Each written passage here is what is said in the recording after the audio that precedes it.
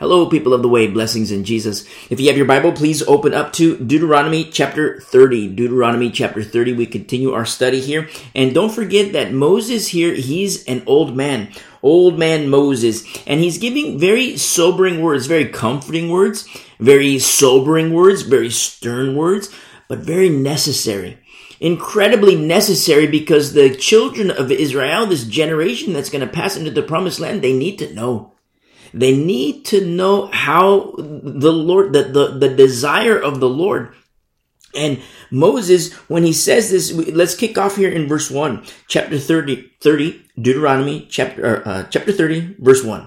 He says, "Now it shall come to pass when all these things come upon you, the blessing and the curse." You see, it's not just blessing only. A lot of times we like to get in a position where it's like, wow, we want the blessings of the Lord. We want the blessings of the Lord, which is beautiful. And we want the blessings only. We want the blessings only because it's for our benefit. It's for our good. And we like to operate within this framework of only the good, only the good, only the good. But don't forget that there's also the curse. And how things hinge is based on obedience. That's how it is, Old Testament, New Testament, even today. It's how we respond to the Lord in obedience or disobedience. I mean, you think like, well, how could God want bad for people? Now, don't think that way. He doesn't want bad for people. He wants good for people.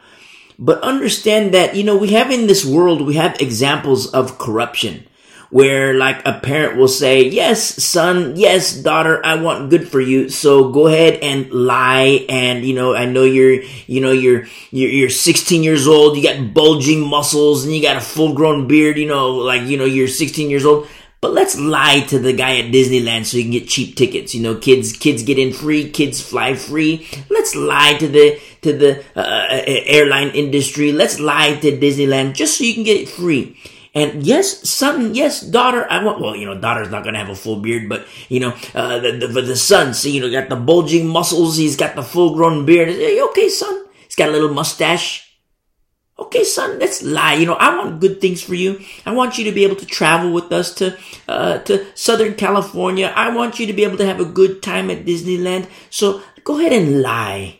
Go ahead and say this little white lie. Kids fly free. This little white lie, you get cheap tickets into Disneyland. This little white lie, you get half off your lunch, half off your dinner. And look, it's a blessing for you because you get to enjoy Disneyland. You get to eat, nice full belly. It's a blessing for us because we don't have to pay top dollar. And look, it's a blessing of, look, it's good, it's good, it's good. That's corruption. That's corruption of man.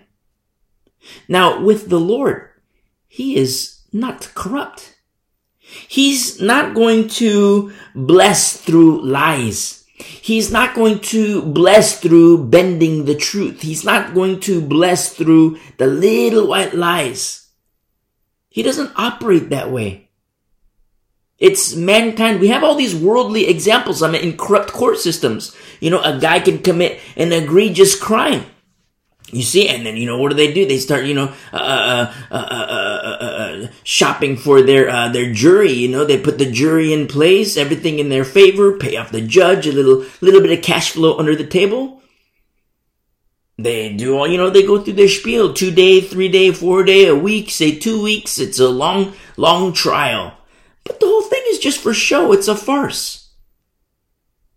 You see, we find the defendant not guilty. Boom, he's paid off. He paid off and he gets off scot-free. That's a corrupt court system. We have these worldly examples, say, okay, the guy's off scot-free. Wow, look, it's good for him. He's not going to go to prison. He's got good now. Now he can go see his wife and kids. Now he can go, do his Disneyland deal, cheap tickets or, kids fly free. Now he can do all those things. But look at the corruption. Look at the corruption. Corrupt judge. Corrupt jury. Everything's corrupted. The lawyers, they made a lot of money out of the deal. They made it, corruption. Now you can look at it from a carnal perspective and be like, well, look, it's good for him because he's not going to prison. Oh, it's good for him because he can be with his wife and kids. Oh, it's good for them because they can go to Disneyland. They can lie about their age and kids fly free. Kids get in free and all these things. Oh, look, it's good for them. Now, in a very carnal sense, and I'll even stretch it a little bit and say in a very wicked sense, it has this appearance of good. But is it good in the eyes of the Lord? You see? We have to understand both blessing and curse, because it helps us. Understanding the nature and character of the Lord, it helps us grow and mature in Him, and understanding that He is the potter, we are the clay. He says, this is, remember, old man Moses to this younger generation.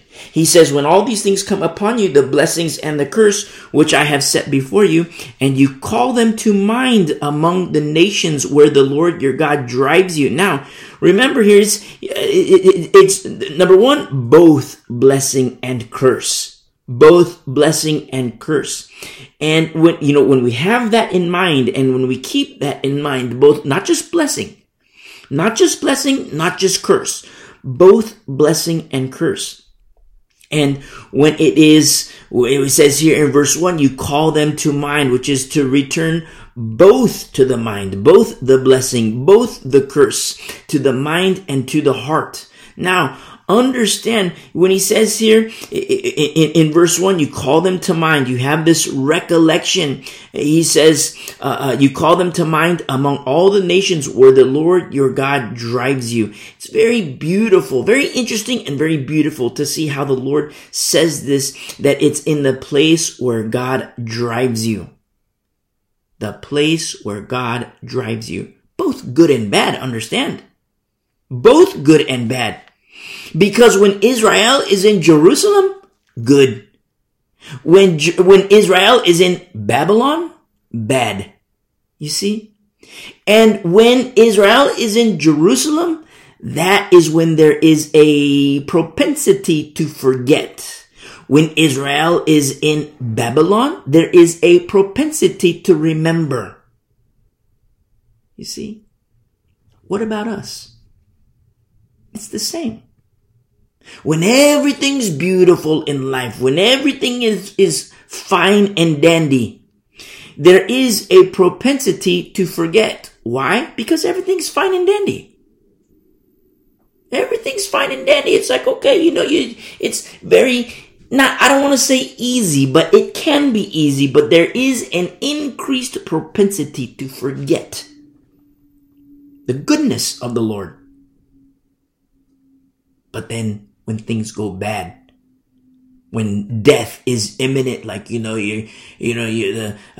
something happens where it's like, oh my goodness, I'm gonna lose my house. Oh my goodness, I'm gonna lose my job. Oh my goodness, I'm having a heart attack and I could be dead in 2 hours. Oh my goodness, or whatever it is. It's in those moments where, people, they seek the Lord. But the time to seek the Lord is, wait a second. It's not to say that it's bad to seek the Lord in those moments, but to understand that there is a propensity to forget the goodness of the Lord when things are good. There is a propensity to remember the goodness of the Lord when things are bad. Who cries out to the Lord when, they're watching TV, they got their job, they're sitting on their couch watching TV, they had a hard day's work, and, they're watching TV, it's the weekend, and they're watching TV, sitting on the couch watching TV, they have a nice lunch. Who would turn off the TV and open up their Bible, read their Bible, and spend time in the Word, and do all these things unto the Lord, and just rejoice in the goodness of the Lord? Who does that? Well, the guy's got to relax. He's got his job. He's got his time off. And, he's just going to relax. No big deal. Okay. I get it. But it's in those moments where there is a propensity. I have to emphasize propensity. There is an increased chance of a person forgetting the Lord. But then say, for example, right there on the couch, the guy has a heart attack. He's rushed to the hospital. They're pumping him. They're doing all kinds of things. They revive the heart. The doctor comes in and says, look, your heart is all messed up. We got to do triple heart, quadruple bypass, whatever it is. And there's a 3% chance you'll live. There's a huge chance that you're going to die, but there's a 3% chance you're going to live. Do you know it's in those moments where the guy would be like, oh my goodness, I have to seek the Lord because these doctors, they're the best in the world and they can't they're telling me I have a 3% chance of living? And that's what I'm talking about. Jerusalem and Babylon. We're going to see that in the Old Testament. In Jerusalem, you start to see people forget. But in Babylon, you see a bulk of people, a majority of people remember, but it's in the course of time. It's the same in the church.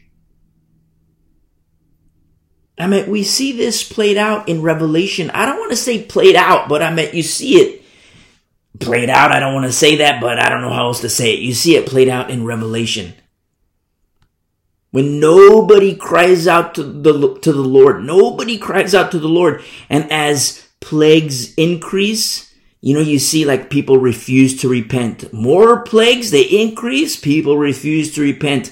All of a sudden it gets hot and heavy, and then all of a sudden people started to fear the Lord. You're going to see that. Now, how does this happen? How is it that there is a propensity to forget, an increased chance, and in some cases, likelihood to forget? How does that happen? Of course, each individual has their personal responsibility. Of course, every individual, when you stand before the Lord, you're not going to stand there with husband, wife, kids, grandparents, whatever. You're not going to stand there with their best friend, pastor, elder. It's just going to be you and the Lord.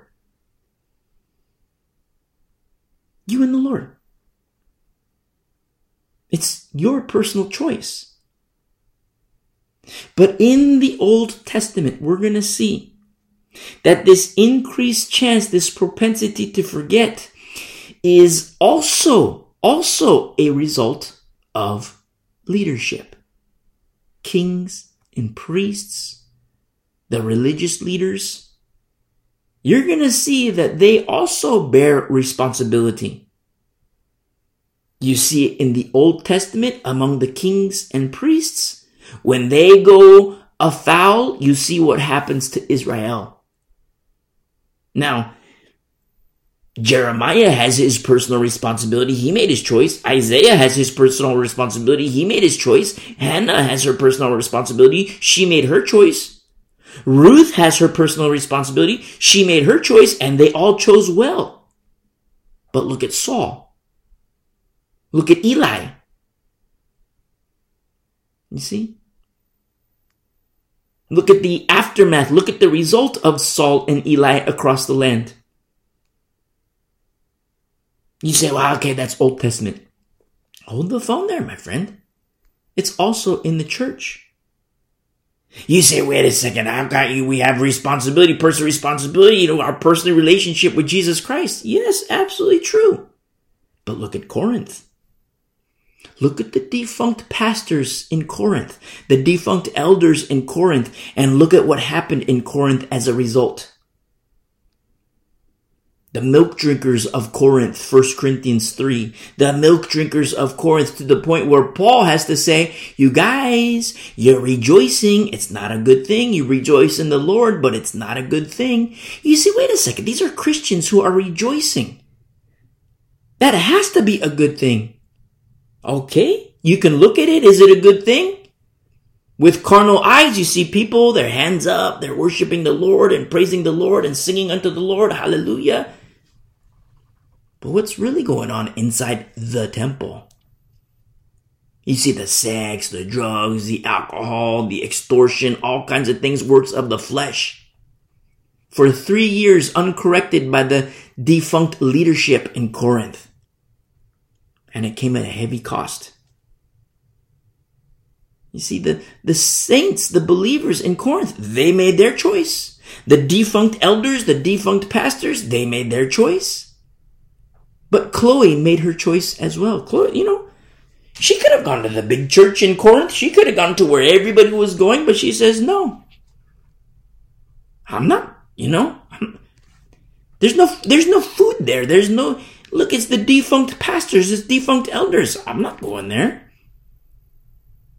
She made her choice as well.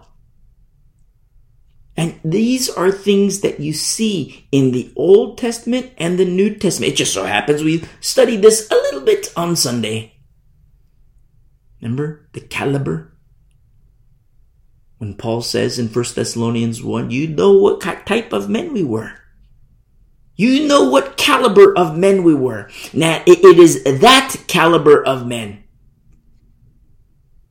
I mean, compare that caliber to the, I don't even want to say caliber. I mean, just to make the comparison, you say the caliber, you take the caliber of Paul and his bubble with Timothy and Titus and Silas, and you take that bubble and you compare that with the caliber. I say my air quotes because I don't even equate them to caliber, but you take that caliber of pastor and elder in Corinth, it's almost like no comparison. I mean, it is no comparison, but I mean, in terms of caliber,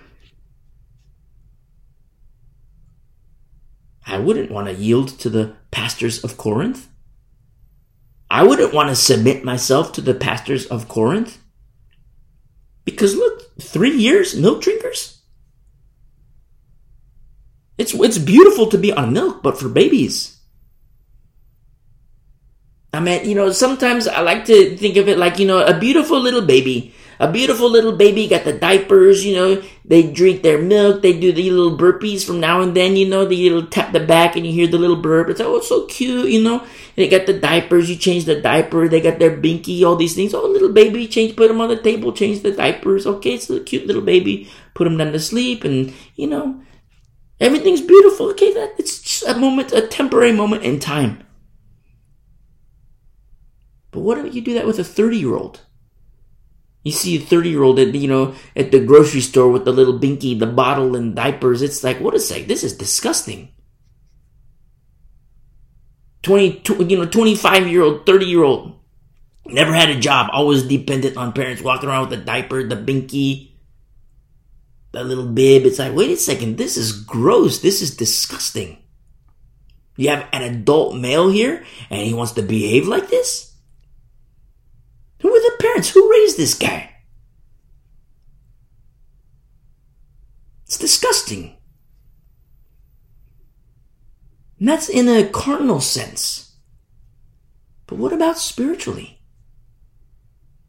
What about spiritually when Christians, they're on milk, they're brand new believers. A year goes by, they're still on milk. 2 years go by, they're still on milk. 5 years, still milk. 10 years, still milk. 20 years, still milk. It's like, wait a second. Where is the maturity?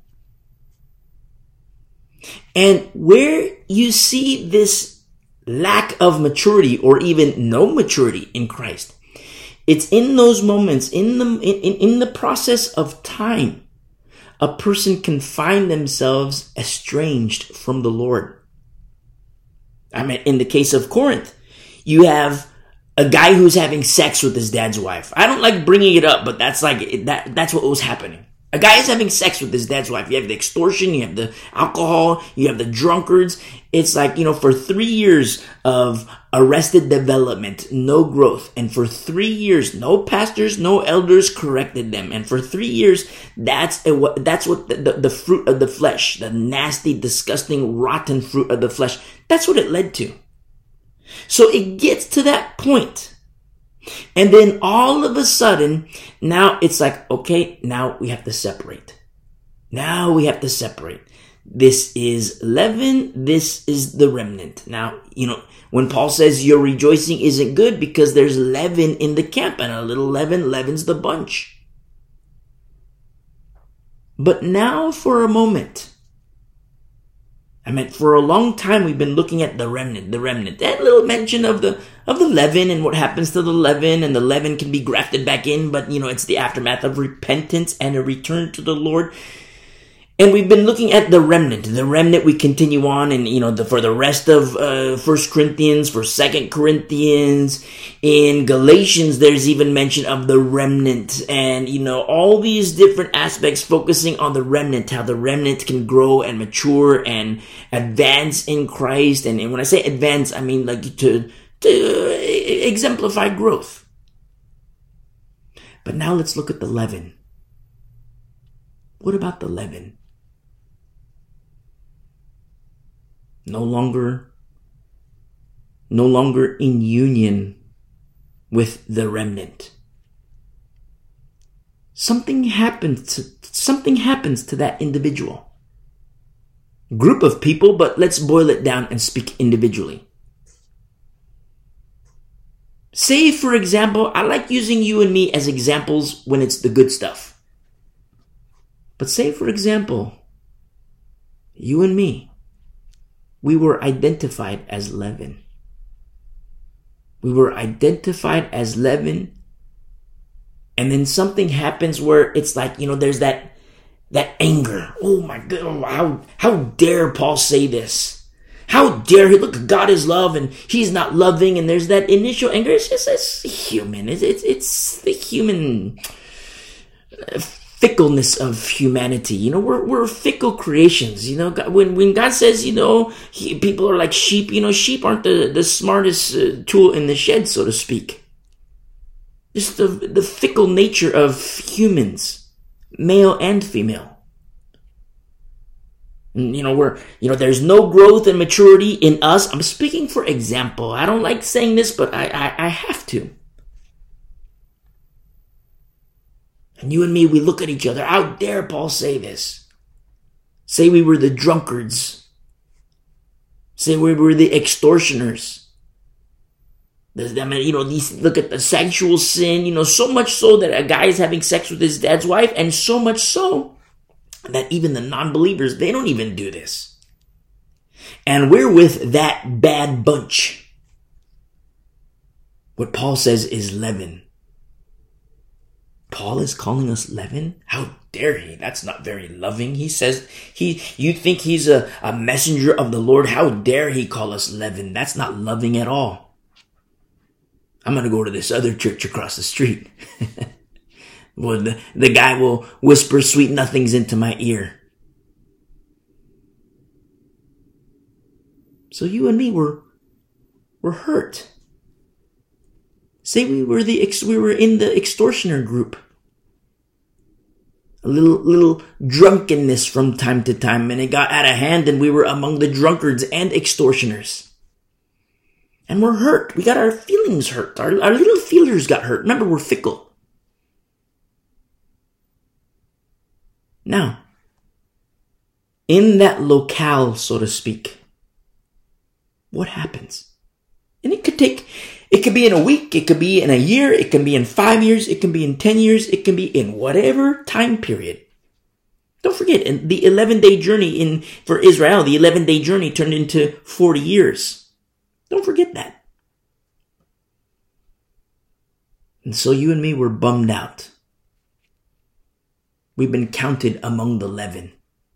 We're mad at Paul. How dare Paul? How did Paul find out? He's way over there on the other side of town, he's way over there. How did he find out? You look at me and you say, I bet you it was Chloe. She ratted us out. See, she snitched on us. Oh, that dumb Chloe. How dare she? Those Christians that meet in her house. Oh, they're so stupid. I can't stand them. How dare she? She thinks she's better than us, and she wants to go around gossiping and writing these letters to Paul, saying all these things. She's like reporting to him what's happening. How dare she? She's such a gossip. And in the course of time, a week passes, a month passes, a year passes, and you and me, our hearts are still hurt. We might go to, this guy, we went to this other church. He whispers sweet nothings to us. He tells us everything's fine and dandy. He says all these things, and it's a big psychology class and a therapy session. And oh yes, all these things are good. But Man, I'm still on alcohol. Man, I'm still extortioner. Man, I'm still, there's no fix to the human condition that you and me were trapped in. And we think, okay, I'm going to go to this church over here. The guy's going to whisper sweet nothings over here. And I like what he says. He makes me laugh. He makes me feel good about myself. And yeah, I get drunk. And yeah, we go out and party. Yeah, we get drunk and do all these things. And yes, we extort money and all these things. But oh yeah, I like going to this church because he makes us feel good about ourselves. I can laugh. But deep down, I know I'm still filthy. Deep down, you know you're still filthy. A month passes, a year passes, 2 years pass, 3 years pass. It's like, man, I'm still filthy. You look at me and you say, man, me too. I'm still filthy too. We look at each other and we're like, man, we're still filthy. Then we start to realize maybe there was something to what Paul was saying. Maybe there was something to what Chloe was saying. I thought she was the biggest dummy on the planet. But you know what? I get it now. I understand it now. Because I went to the defunct, and what did I get from the defunct? Defunct. Remember, the caliber. Look at the caliber. Just like we looked at in 1 Thessalonians 1. Then we start to realize like, okay, there's this really defunct bubble over here and there's nothing, no power, no Holy Spirit. And yeah, the guy teaches and yeah, we get this head knowledge, but there's no power. No Holy Spirit. It's just like going to a school class. Yeah, there's an aspect of learning. But then we look at Paul. We look at Chloe. We look at that caliber. And yes, we learn, but the learning is like it's coupled with straight up power and straight up Holy Spirit. It's a completely different caliber. The caliber of the defunct and the caliber of the Spirit. And then, just like what happened in Peter, with Peter in Acts 2, we're cut to the heart. And it's in those moments where we realize we are wrong. We are wrong. You and me, remember, we're in the leaven camp just for a brief moment of time. And we realize, oh my goodness, we were wrong. You see? And it happens Old Testament, New Testament, and even today. It's been happening since the very beginning. And that's what we see here in verse 1. Just like he says in verse 1, when all these things come upon you, the blessing and the curse, which I have set before you, and you call them to mind among the nations where the Lord your God drives you. Where the Lord your God drives you. Remember, Jerusalem and Babylon. Jerusalem and Babylon. How is it that we're in Jerusalem? I mean, you see it in Israel. And when I say when we're in Jerusalem, I'm speaking very metaphorically, metaphysically, and supernaturally. How is it we find ourselves in Jerusalem? Well, that's a result of obedience. How is it that we find ourselves outside of Jerusalem? Well, that's a result of disobedience. I mean, look at Assyria. Assyria ain't Jerusalem. Babylon ain't Jerusalem. And then look what happens here.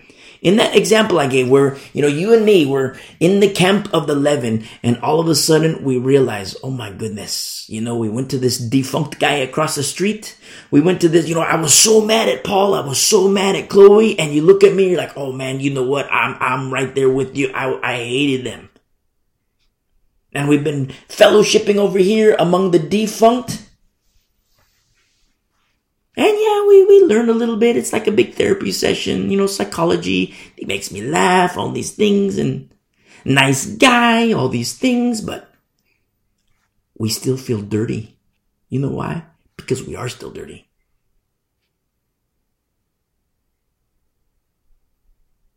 And then we realize we have sinned and we need to be cleansed. Now, when this remembrance happens, oh my goodness, I've sinned. Remember, it's you and me. And I say, oh my goodness, I have sinned. And you say, oh my goodness, me too. And then we look at each other, oh my goodness, we're in sin. That's what he says here in verse 1. You call them to mind among the nations where the Lord your God drives you. And when remembrance happens, still the same thing. Ball's in your court. Ball's in our court. So in this example, all of a sudden we realize, oh my goodness, we are in sin. Just straight up. A little late to the party, so to speak, but it's like we come to the realization that, okay, Paul was right. We come to the realization that, okay, Chloe was right. We didn't like it at the time, but, as time progressed, we started to realize, okay, they were right. Look at the heart. It has been brought to a place of humility. And when this remembrance happens, let's look at verse 2. And you return to the Lord your God. It's so powerful. When this remembrance happens. Remember in the example, you and me, we were 11. And in the example, you and me, we hated Paul. We hated Chloe. We couldn't stand them. Oh, look, they think they're so self-righteous. They think they're so this. They think they're so that. Chloe, I can't believe she wrote that letter. I can't believe they conspire. All the ladies in her house at the ladies' Bible study. I cannot believe they conspired against us and they wrote this letter to Paul. And then who sent it? Who was it that ran it to Paul? Who is it? I hate them so much. They're so judgmental. And in the course of time, we realize, oh my goodness, Paul was right. Oh my goodness, Chloe was right. And that's what's so beautiful about repentance.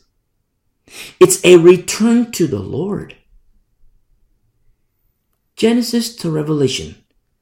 Return to me, return to me, return to me, return to me, return to me. Repent, repent, repent, repent. Don't forget, don't forget, don't forget. What happens when they forget? Return to me, return to me, return to me. I mean, we look at Deuteronomy 28 when we see the blessing and the curse. It's like, wow, the blessing, it's beautiful. And like he blesses our socks off. And it's like, oh my goodness, this is so beautiful. This first part of, or the 20% of, Deuteronomy 28. But you look at the 80% of Deuteronomy 28. Whoa, that's heavy. Surely that's not said of us because we're of the elect. Well, election is beautiful, but there are prerequisites to election. It's beautiful. This return to the Lord. Now, in that example I gave, it's not you and me returning to Paul, you and me returning to Chloe. It's you and me returning to the Lord. Now, heeding what the messengers of the Lord were saying, Paul and Chloe. We hated them before, but as our heart was humbled, we start to realize it's you and me that were in the wrong. You see? You're in Jerusalem, rejoice. You're in Babylon, repent. You're in Jerusalem, rejoice and don't forget. You're in Babylon, repent and remember and come back. It's a return to the Lord. That is precisely why the Lord uses and chooses very specific vessels.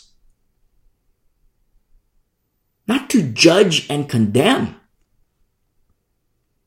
but to, yes, judge. Remember, judge, there's krino, anakrino, and diakrino. Krino, anakrino, and diakrino. There's more derivatives, but those are the three biggies. Krino, anakrino, and diakrino. There's only one that is forbidden. A pastor can't say, okay, you're going to burn in hell. A pastor cannot say that. A pastor could say, if you don't repent, if you're outside of Christ, then, it's straight up lake of fire. Straight up weeping and gnashing of teeth, burning in hell. Hellfire damnation. But a pastor has no right, biblical right, to tell a person, you will burn in hell, straight up. That's only for the judge. That's only for Jesus Christ. But a pastor can say, if this person doesn't repent, then they're going to burn in hell. If this person dies without Jesus Christ, they're going to burn in hell. We make these assessments and determinations, all believers. Krino is to condemn. That is forbidden. But to anakrino and diakrino, to judge and make these determinations, Paul does it. He tells Timothy to do it. Chloe does it. Remember you and me in the example? We're in the camp of the leaven. And how we were so incensed at Paul and Chloe. How dare they? I can't stand them. They think they're so self-righteous. How dare they judge us? But not once did they say, hey, you're going to burn in hell.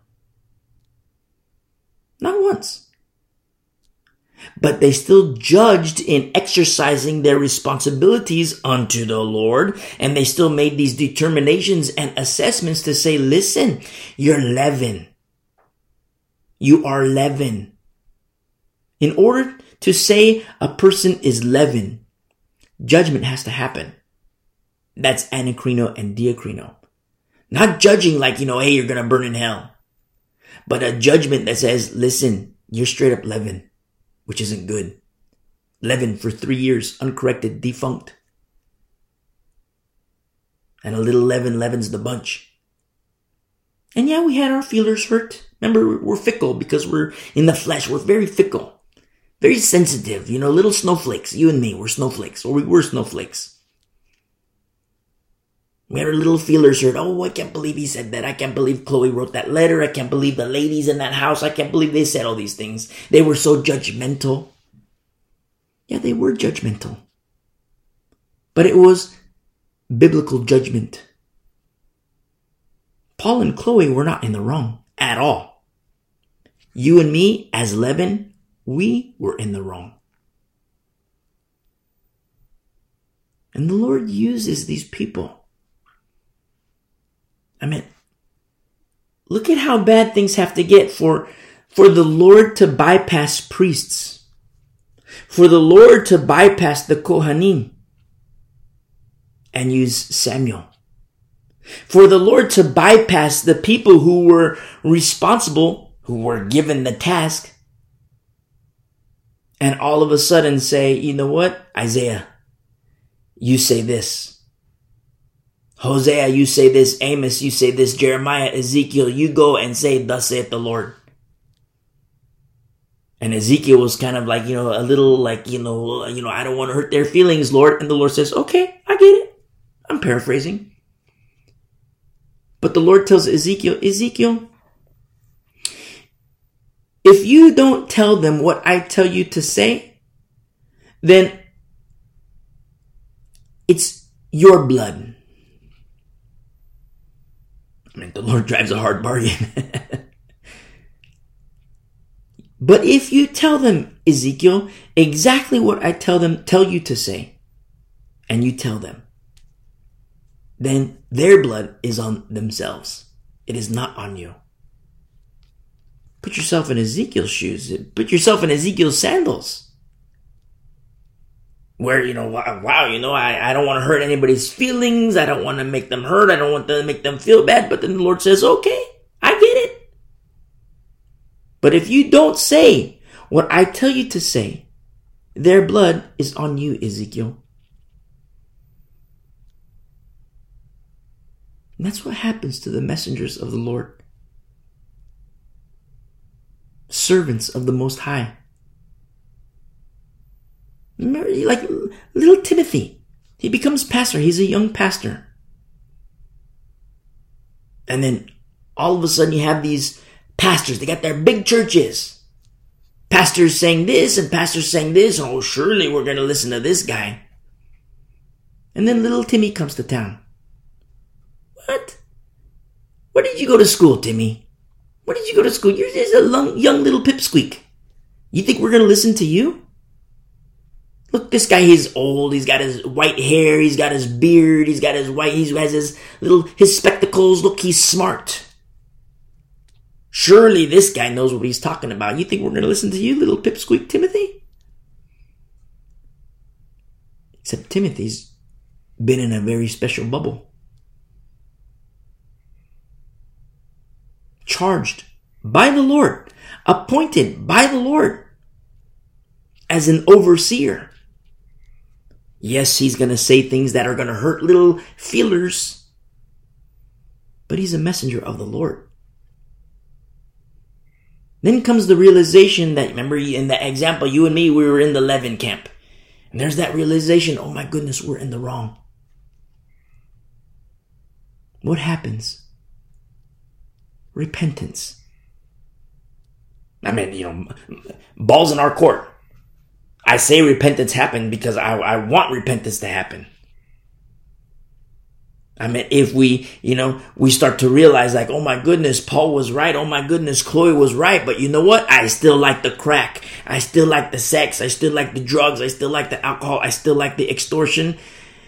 Then that's where we get into that's bad territory. That's like the recrucifying of Christ. That's like Hebrews 6 territory, where it is impossible to restore such a one. That is when hearts go from pine to stone. Not good. Which it still happens. It does happen, and it's happening exponentially in the last days, and it will continue to grow exponentially in the last days. But you and me, our hearts became pine. Say we're right at the verge, became pine. And then all of a sudden we return to the Lord. Now our hearts go from pine to jello again. Nice and soft. You see? It's beautiful. That's any time in the Bible before judgment, God's judgment, orge, God's wrath. I mean, it just so happens we looked at this on Sunday. Any time every time in the Bible prior to God's wrath, every single time prior to God's wrath, there's always a door of mercy and grace. Always. Always. I mean, look at Jonah and Assyria. Jonah and Nineveh. There's always. And the Lord sends his messengers out. Tell my people to return to me. Tell them about me. Teach them about me. Tell them the good news. Tell them I love them. Tell them that this isn't good. Tell them that that isn't good. Tell them that I'm not pleased in this. Tell them that I'm not pleased in that. And the messengers who are obedient to him. Okay, Lord, I will tell them. In obedience to you, Lord, I will tell them. Now, those messengers in the Bible, those messengers are killed because the people don't like what they say. It's very beautiful what they say. There's a very strong purpose behind it, a return to the Lord. But it's very abrasive to the carnal man, to the carnal woman. Very abrasive. I meant for Paul to say, your rejoicing isn't good. For Paul to say, have I become your enemy because I tell you the truth? for Paul to say, if you have no love of truth, then the Lord will give you strong delusion. For Paul to say that God's wrath is revealed on individuals. For Paul to say that God has given people up. For John to write about names being blotted out of the book of life. For Peter to write about people who were once Christians, once among us, and now they've abandoned the work of the Lord.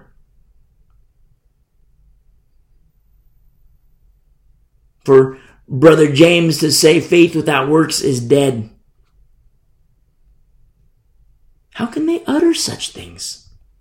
If God is love. How can they say such things which hurt our little feelers? If God is love. Yes, God is love. But there is no corruption in him. Remember the Disneyland example? Oh, yes, son, we want you to have a nice time at Disneyland. So, here, fake this. I know you got your beard. Shave before you go to the ticket stand. Tell them you're 9 years old. Tell them you're 10 years old and talk with a high voice because we know your voice is deep now.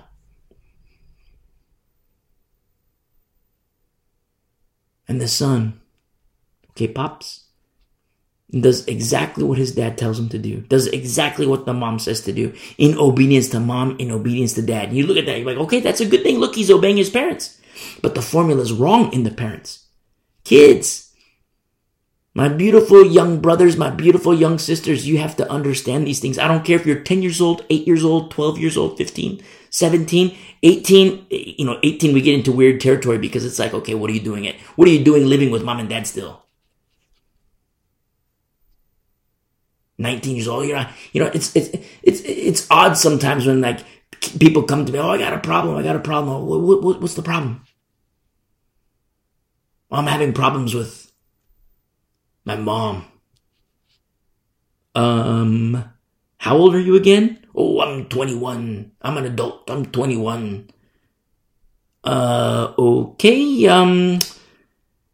How is this a problem when you shouldn't even be under that roof? I just call it like it is. Call it like I see it. The young adults. I get it. I don't get it, and I do get it. I don't get it because it's like, come on, let's grow up. But then I get it because it's like, I guess I don't get it, but I understand there's a fear of getting out in the world. There's a fear of, getting a job and having a good job and, having an apartment. And I get that. I get that, But we're in this world. We're not of the world, but we're in this world. Don't be a freeloader. You want to be a freeloader? Have no job and, live at home and, hi, mommy, what's for dinner tonight? You're like 25 years old. Hi, mommy, what's for dinner tonight? Hi, daddy, what's for dinner tonight? And they're old. Your parents can't work like they're 20 years old. Parents can't work like they're 25 or 30 years old. They're old people now.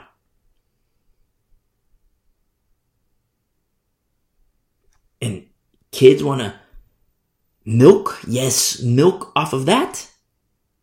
I mean, just like the 25-year-old with the binky. Me personally, I think it's disgusting. That's just me personally. I think it's disgusting. I think it's gross. So going back to the example, 18-year-old moving out of the house now. 18-year-old daughter, 18-year-old son moving out of the house now. Parents get mad sometimes. How dare you tell my 18-year-old to move out? Why? Did you not raise them right? Oh, the world is dangerous for them. Okay, understandable. How did you raise them, Mom? Oh, the world is dangerous for my daughter. Okay. How did you raise them, Dad? Are they equipped for the world that you knew they would enter? Are they equipped for that world? I just call it like I see it. That's it. I'm not trying to hurt anybody's feelers.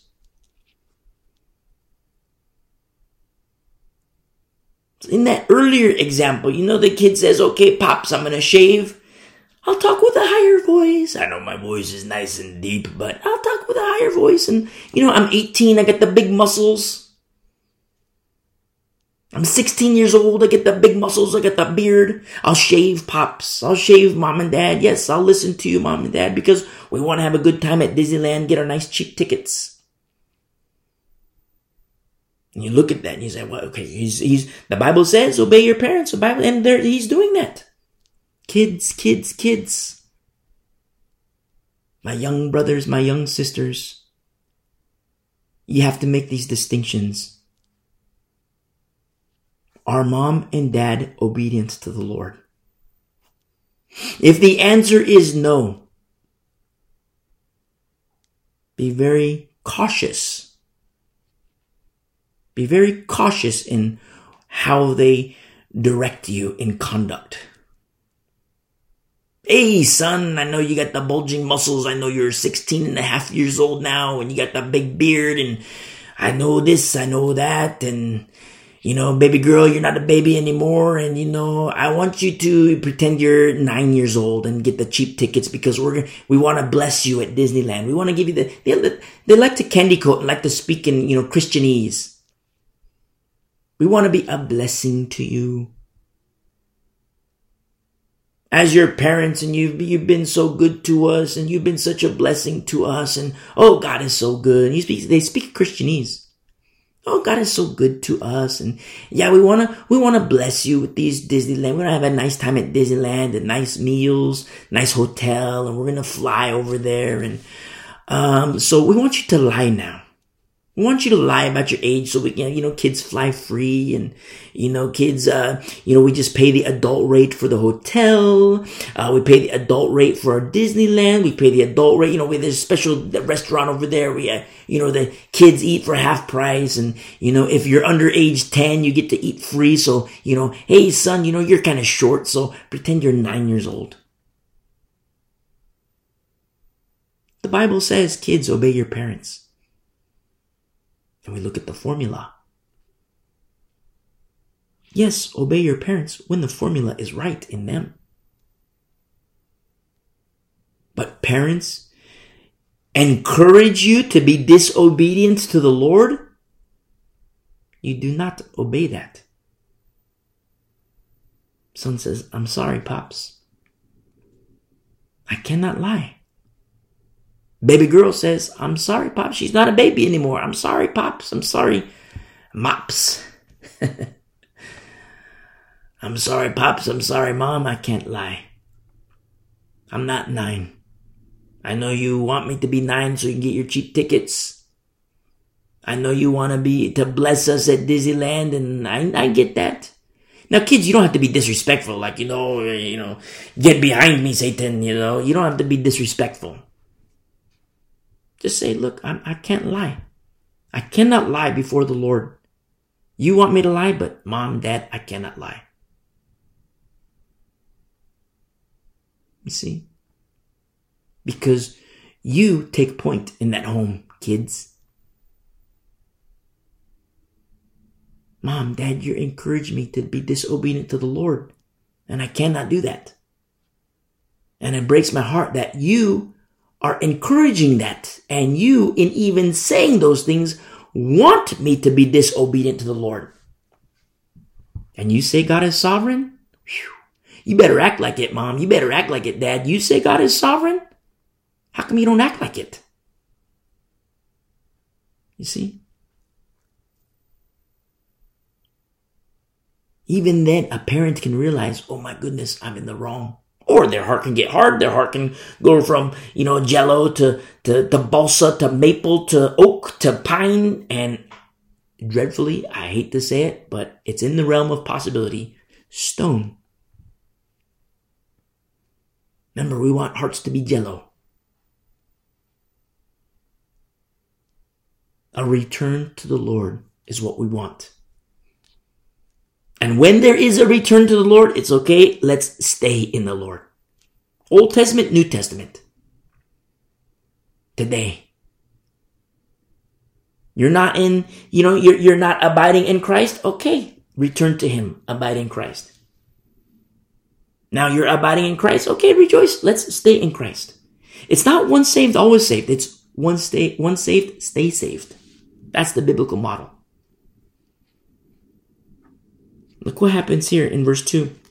And you return to the Lord. You remember, and you call them to mind in verse 1, among the nations where the Lord your God drives you. And you return to the Lord your God and obey His voice, according to all that I command you today. You see, according to all that I command you today. Now, is Moses boasting? Remember, this is old man Moses. And he's saying, according that all I command you. It's like, who? How does Moses have the right to command? He's a vessel of the Lord. Is he boasting? No. He's of a different caliber. He's of a completely different caliber. This isn't Korah saying it. This isn't Korah saying, according to all that I command you. This is Moses saying, according to all that I command you. Look at the caliber. He says, you and your children with all your heart and with all your soul. You see, it's deep within. He says in verse 3 that the Lord your God, you see, it's Him. It's not Moses saying, hey, return to the Lord and, come be with me. He said, return to the Lord. And Moses isn't saying, hey, it's me that does this. Paul doesn't say, look, it's me that does this. It's not Chloe that says, look, it's me that does this. It's all to the Lord. And the hand of the Lord. We see in verse 3, remember, the Lord is reactionary. He responds to repentance. Returning to Him, He responds, absolutely. He says in verse 3 that the Lord your God, it's His hand, it's all Him, will bring you back from captivity and have compassion, which is compassion in the Hebrew here is to be merciful, compassionate, and loving. Will have compassion on you and gather you again from all the nations where the Lord your God has scattered you. Remember, location as a form of God's chastisement. We see location as a form of God's chastisement. This could be literal. This could be a state. And when I say a state, it could be a state of mind, a state of heart, a state of locale. Remember, when we looked at Deuteronomy chapter 28, you see when the curse was like in the city. I don't want the curse. I don't like the curse. But the curse in the city is a lot better than being cursed and, going back to bondage in Egypt.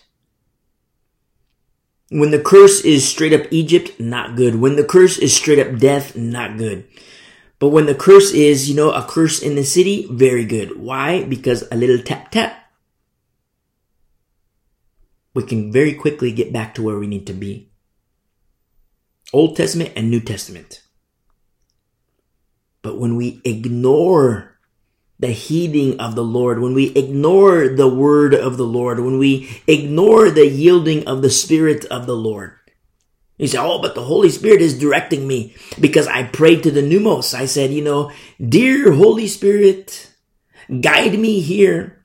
Remember, you open yourself up to the pneumos, you're open to the pneumos. And when you're open to the pneumos, you have to have the knowledge of the Word of God, which is a gift of the Spirit, in order to understand this spirit is holy and this spirit is evil. Because remember, Satan presents himself as an angel of light. People pray to the Holy Spirit. Open to the pneumos. Oh, Holy Spirit, guide me, guide me, guide me, Holy Spirit. And a spirit speaks to them and says, okay, I want you to do this. I want you to go over here. Okay, Holy Spirit, I will do that. It's like, wait a second, what? What is happening here? To talk to Christians. And under the counsel of another Christian, under the counsel of so-called prophets, they say, oh yeah, God wanted me to get a divorce. Who did you pray to? Oh, Holy Spirit, guide us. Guide me here, Holy Spirit. Guide me, Spirit. And the Spirit speaks, but it's not the Holy Spirit. Oh, the Spirit that I prayed to told me to get a divorce. And so I heeded the Spirit. Got a divorce. Now I got all these kids with this lady, kids with this lady, kids with this lady. And the Holy Spirit wanted me to get a divorce. Now, oh, I need some counsel. Can you help me with counsel? What's the problem? What kind of counsel do you need? Oh, I'm having financial troubles. Okay, what's the financial troubles? Well, I can't afford this, I can't afford that because I gotta pay child support over here, child support over here, child support over here, child support over here. Can you counsel me? Sure, no problem. You're stupid. You're stupid, straight up. Idiotes in the Greek. You were a fool, you played the fool. And now you're reaping what you've sown.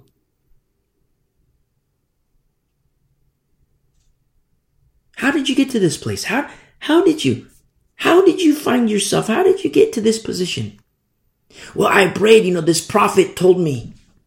The prophet told you? Who's the prophet? This guy over here, this lady over here. Let's look the crackhead aside. Let's put aside the fact that they're, crackhead, little crazy. It's like, oh, brother. There's really no counsel.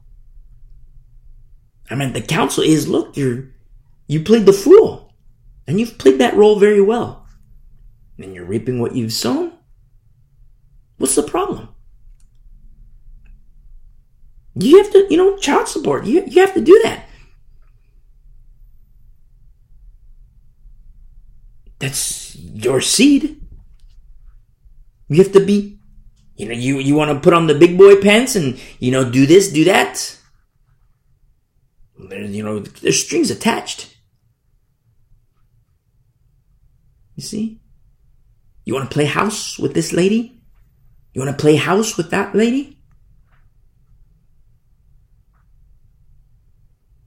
No, you need to return to the Lord. You heeded the pneumos. Because you prayed to the pneumos, you open yourself up to the pneumos. And the spirit that told you this, the spirit that told you that, in accordance to the so-called prophet.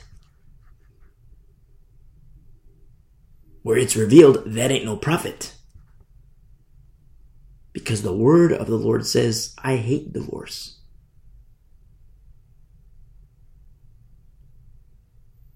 God says, straight up, thus saith the Lord, I hate divorce. And yet here we are. You need to return to the Lord. And that comes through repentance. Oh, but make these problems go away. That's impossible. That's not going away. You have to reap what you have sown. You sowed this, okay. There's strings attached to everything that you sow. You did this. People say, oh, I repented to the Lord, and okay, everything's back to normal. Everything's fine and dandy. Pretend it never happened. And with the Lord, with God, He throws, as far as the east is from the west, with the Lord. But with people, that's a little different. With some people, to forgive and forget, that's with some people. Not a lot. To forgive and forget, that's not with everybody. We forgive, yes. We forget, yes. But then with some, based on whatever was reaped, sometimes we forget and we remember. With some, forgive and forget. Why? Because a person says, I'm sorry, I've repented to the Lord, I should have never done this, and I'm never doing it again. It's never going to happen. Okay, forgive and forget. You have a brother, you have a sister in Christ. Come on, let's continue to go along together. We all make mistakes. We're in the flesh. We're in these earth suits, I should say. We're not in the flesh. We're in the flesh, but we're not of the flesh. We're in the world, but we're not of the world. We're in these earth suits. Forgive and forget. Come on, let's move on in Christ. But a person says, hey, I'm sorry. I've repented to the Lord. I'm sorry. I shouldn't have done this. Okay, I forgive you. But then he keeps doing it. She keeps doing it. A week later, oh, forgive and forget. Look, I repented to the Lord. Okay. And then it keeps happening, repetitive, over and over. It's no longer forgive and forget. Now it's forgive and remember. But the Bible says we got to forgive thousands of times, 70 times. Okay, I get it. You've forgiven. But with some, you have to remember. Why? It's not because of your forgiveness. It's because of their repentance. You see, where there is none. Oh, I've repented to the Lord. Well, to repentance unto the Lord is a turning away from the sin. It's not like, okay, I'm sorry, Lord. I'm sorry, Lord, I repent. And then, an hour later, it's back to the same old thing. That's a dog who returns to the vomit. A pig who wallows in the mud. Oh, I'm sorry, Lord. Oh, you caught me, Lord. Look, I was caught. I'm sorry. No. That's not how it works. Yes, forgive and forget. But with some, it's forgive and remember. Why? Not because of your forgiveness. In all cases, we forgive. Except it's a matter of their repentance. When they say, sorry, Lord, like it's okay, sorry, Lord, I got caught. I'm not changing my heart, but for this moment, I'm sorry, Lord. We have to be wise. You ever see Christians who are just straight up basket cases because of, they forgive and forget with everybody? Oh, the Bible says we got to forgive and forget. No, it doesn't. The Bible says, forgive and forget. That's the Lord. As far as the east is from the west. The sea of forgetfulness. He takes our sin and throws it in the sea of forgetfulness. And praise be unto the Lord. But to ask a Christian to forgive and forget, that's a tall order. Because the person has to exercise wisdom. The Christian has to exercise wisdom. Even more so in these last days. As hearts grow cold, as hearts wax cold. And the love of men waxes cold, and the heart of men will fail. And as he who restrains is lifted up. Even more so in these last days, we have to be wise.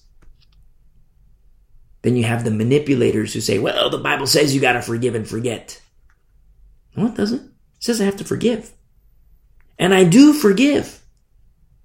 But look, we've been around the block here 100 times. Your actions do not permit me to forget. I forgive you. But I can't forget. Otherwise, I play the fool. Otherwise, I take part in your manipulation. Because to repent is to turn away from sin. What's up with the crack? What's up with the sex? What's up with the strippers? You see? We have to be wise. And we're talking about godly repentance. Repentance unto him. We're not talking about, okay, I'm sorry, Lord. I got caught. I'm sorry, Lord. We're not talking about that. We're talking about straight up cut to the heart. Like, what have I done? We're talking about when a soul is cut to the heart. Oh my goodness, what have I done? You see? It's deep.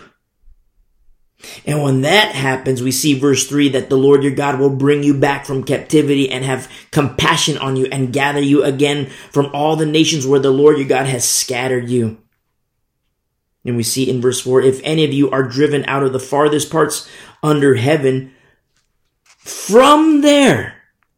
Now understand this is a state. It could be a state of mind, a state of heart, state of locale.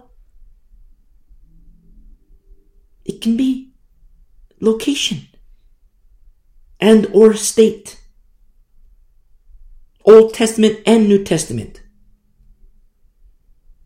For me, the starkest, most palpable reality of this being far from the Lord was jail. Beautiful, beautiful, beautiful, blessed bars of jail. What have I done? Sometimes people, mostly moms, oh, my son's in jail. It's so terrible. My son's in jail. How, go rescue him. Go do this. Go do this. It's like, wait a second. Jail was a beautiful place for me. Because it was there that I realized my separation from the Lord. Jail worked wonders for me. I rejoice. It was painful at the time, but I rejoice. I don't care who you are. I don't care where you are. Look what is written here in verse 4. If any of you are driven out to the farthest parts under heaven, from there. I don't want to lord over anybody. I don't want to, be like a, dictator. But highlight that. From there. From there. I mean, if you're willing. Underline, highlight. If any of you are driven out to the farthest parts under heaven, from there, underline or highlight that. From there, the Lord your God, not might, not maybe. The Lord your God straight up will gather you. You see? From there. For me, jail. From there. You figure you're in jail. Like, how could the Lord be in jail? Are you kidding me? He's everywhere. Everywhere and anywhere. Even in the belly of a whale, he's there. He looks at the heart. Oh, Lord, I'm sorry I got caught. Oh, my wife caught me, so I repent. I'm sorry. Oh, look, the police caught me, so I repent. Look, I'm sorry, Lord. Next day, back at it. Next week, back to, the strippers. 2 weeks later, back at the casino. That's dangerous territory to be on. That's dangerous ground. That's when hearts turn to stone. That's like, Hebrews 6 comes into play.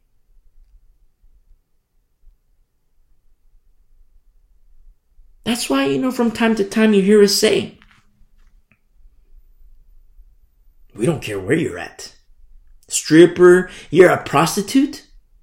You're like a straight up gambler. You're like, an alcoholic, crackhead, meth, and all kinds of whatever. I don't care. But you believe in Jesus Christ? Just as is written here in verse 4, from there, you're on the doldrums of society and you're like strung out on the street corner. From there, you repent right there. From there. I mean, if I could describe the jail cell that I was in, it wasn't like, anything fancy. Concrete everywhere, iron bars, dirty floors.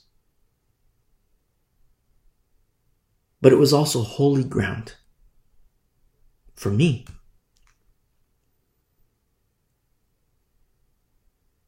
was holy ground for me. Because from there, the Lord my God rescued me. I tell you these things from experience. I don't care. You're a prostitute. Used and abused. And I hate to be crass in saying that. Used and abused. But you're a prostitute and you realize, oh my goodness, what have I done? What have I gotten myself into? Lord, forgive me. I repent. And you're used and abused. You're on the street corner. You're at the cheap motel. You're at wherever. I don't care. Let that place be holy ground. Because from there, and remember, I say these things from experience, the Lord your God will gather you. And from there, as is written in verse 4, he will bring you. You see? He will bring you. I don't want to lord over anybody's faith, anybody's walk. But if you are willing, highlight the from there's in verse 4. From there, highlight that.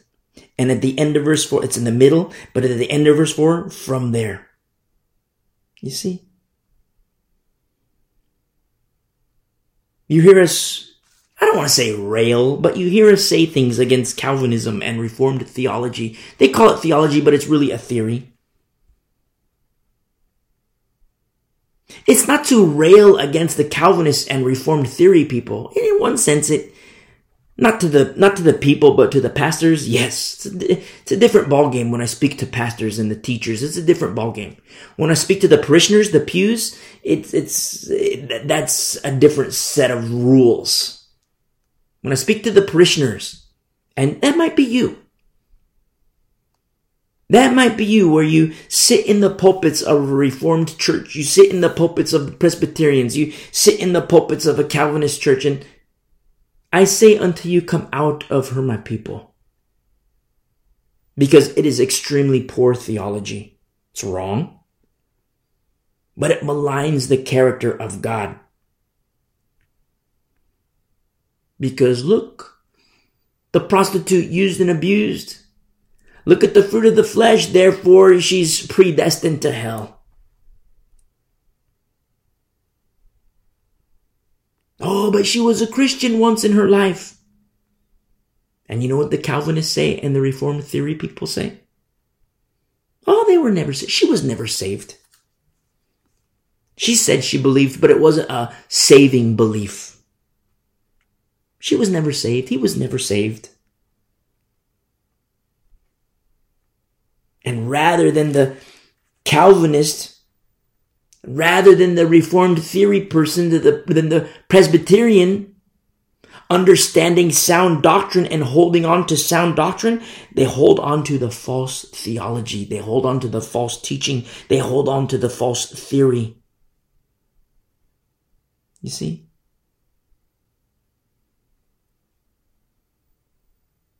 How I would speak to a Calvinist pew person is completely different than how I would speak to the Calvinist pulpit person. The pulpit person, it's a different ballgame. You see? It's a different ballgame. Why? Because they know. The pulpit person knows. They have a responsibility to know. And if they don't know, that's even worse.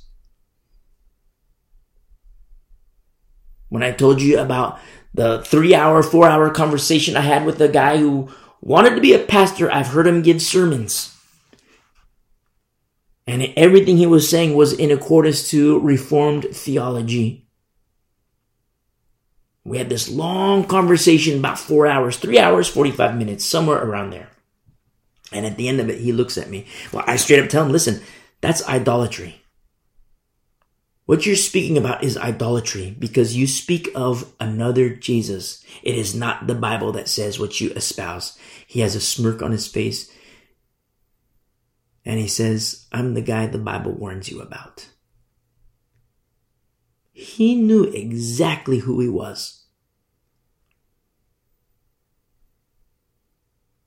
You see?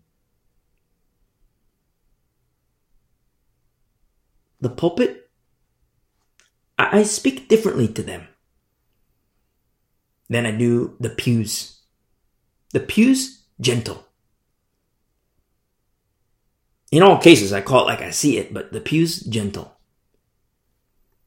The pulpit, it's a different ball game. Because in the pulpit, the shepherd can stand. Also, the hireling can stand. And also, the wolf can stand. You see? When the formula is right, there's only one that can biblically stand. And the others bring harm to the flock of God. You hear me talk about the prostitute. Used and abused. Maybe that's you listening and you've been used and abused. Be it prostitution, drugs, alcohol, I don't know. Used and abused. And I've had these conversations with people who are Satanists, former Christians. And they hate Christianity. They hate God. They hate Jesus. How could this be? Why is it? Dear Satanist, how is it? And they start to tell me about Calvinism. They don't know it. But they start to tell me about Reformed theology. I needed help. I went to this church and I needed help. They would never tell me about Jesus Christ. They always impose this Christian government on me.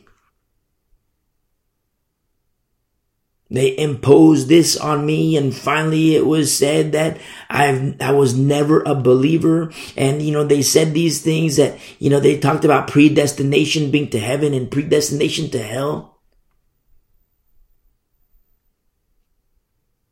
And so everybody says I'm predestined for hell. They gave up on me, all these things, and I needed help in my hour of need. I got nothing. So I hate God. I hate Jesus. And Satan welcomed me in. I've had very recently these conversations with the Satanists. And it's kind of funny because you figure like a person who adamantly hates God and, here you're talking with this guy, you're talking with this lady. Yeah. And the majority of times, it's very interesting for such a time as this, the majority of times when they're former Christians, they say they're former Christians. They tell me about how they were raised in the church. The majority of times, those churches are Calvinist churches, Reformed theory churches, Presbyterian churches. Because the doctrine of Calvin is wrong. And they say, I hate Jesus, I hate God, I hate church, I hate Christianity, I hate this, but Satan welcomed me in. Listen, if that is you, I hate that too. You know why? It is not biblical Christianity. It is not biblical Christianity. They malign the character of the Lord. You see? Because John Calvin would say, when you read the Institutes, John Calvin would say in verse 4, if any of you are driven out to the farthest parts under heaven, you are predestined to hell. That's what Calvin would say. I'm paraphrasing, but when you read the Institutes, that's what he says.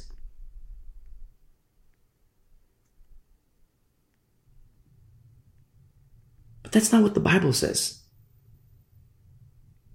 When you understand the nature and character of the Lord, what does he say? If any of you, in verse 4, are driven out to the farthest parts from under heaven, from there, straight up rescue mission. From there, the Lord your God will gather you, and from there he will bring you. You see? It's beautiful. It's a rescue mission. Old Testament, New Testament, rescue mission. The people forget, rescue mission. Who does he send? His messengers. Who are his messengers? Very special people where the formula is right. Jeremiah, you're up. Isaiah, you're up. Amos, you're up. Paul, you're up. Paul didn't even know it. The Lord told Ananias what he wanted to use Paul for before he even told that to Paul. I wonder what Ananias, when Paul could see, when he's in his house and Paul could see, he had his eyes back, and I wonder if old man Ananias was like, oh my goodness, you better put on your seatbelt, young chap, because the Lord's going to use you. He's going to stretch you.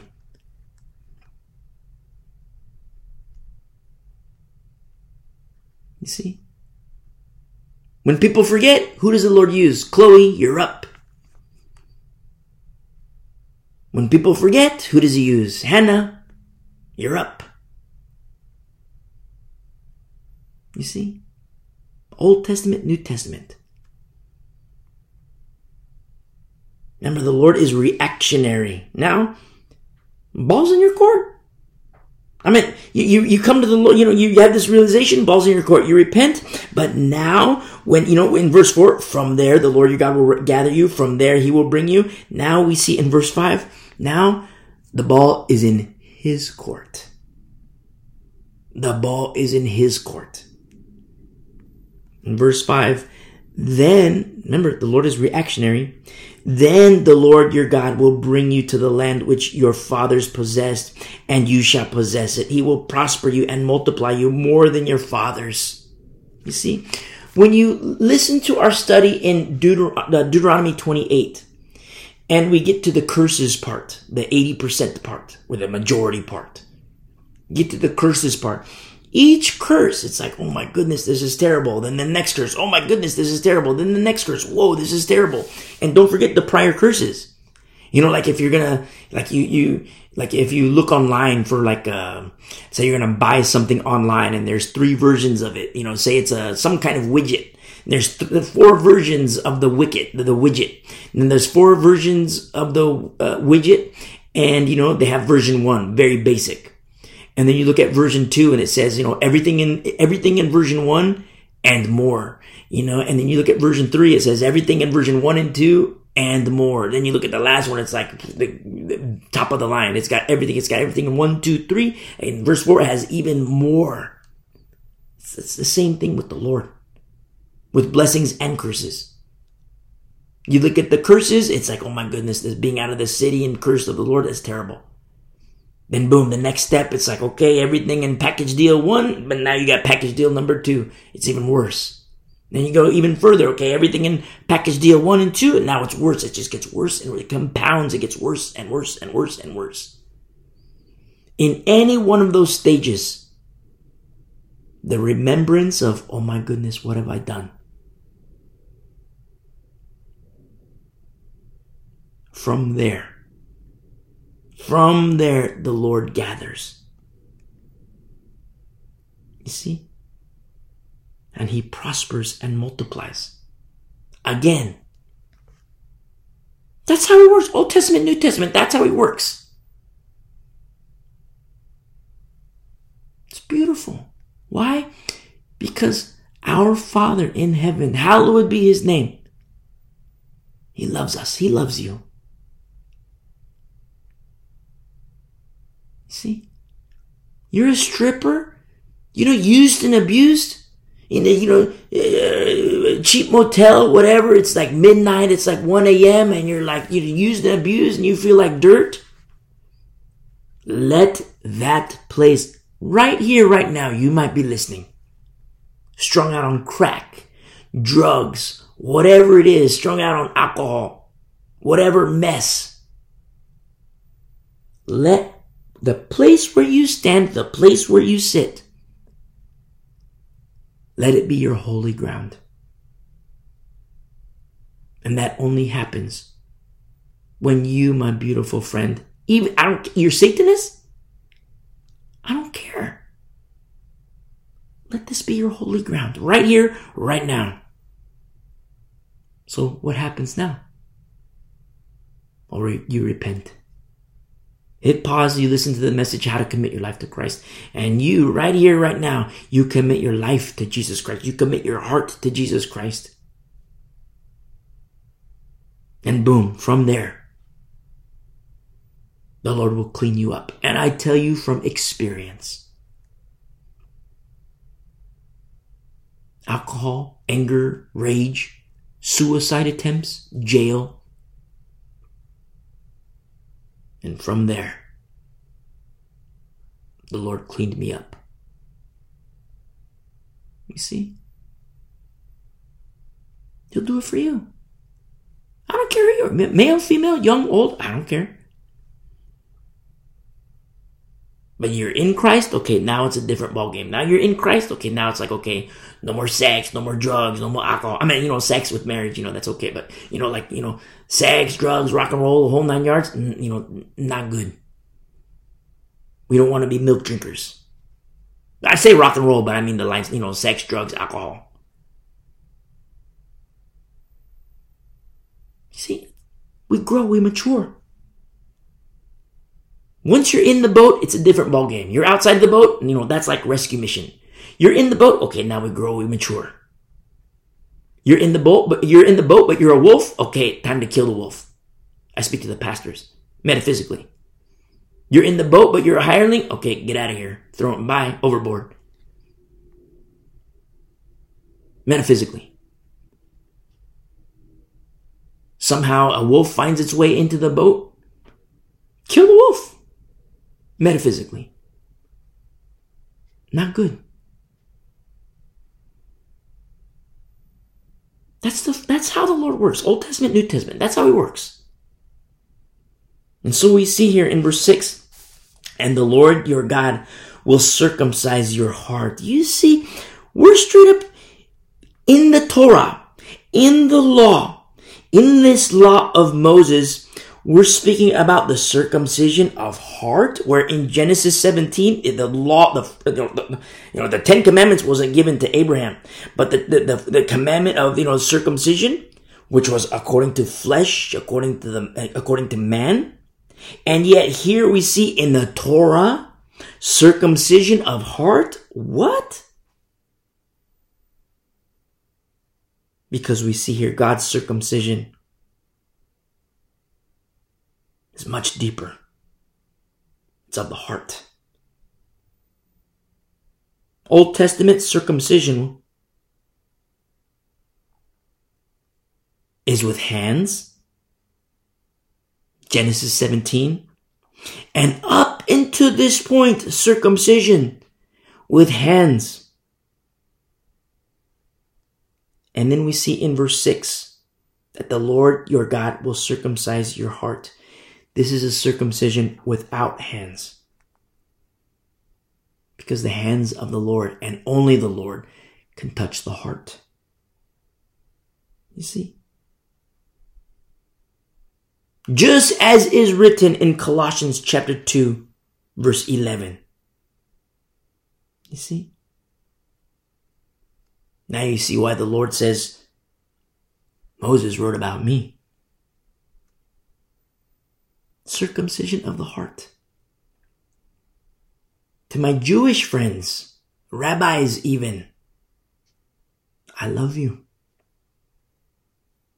The Torah, the law of Moses testifies of the circumcision of heart, not of the flesh.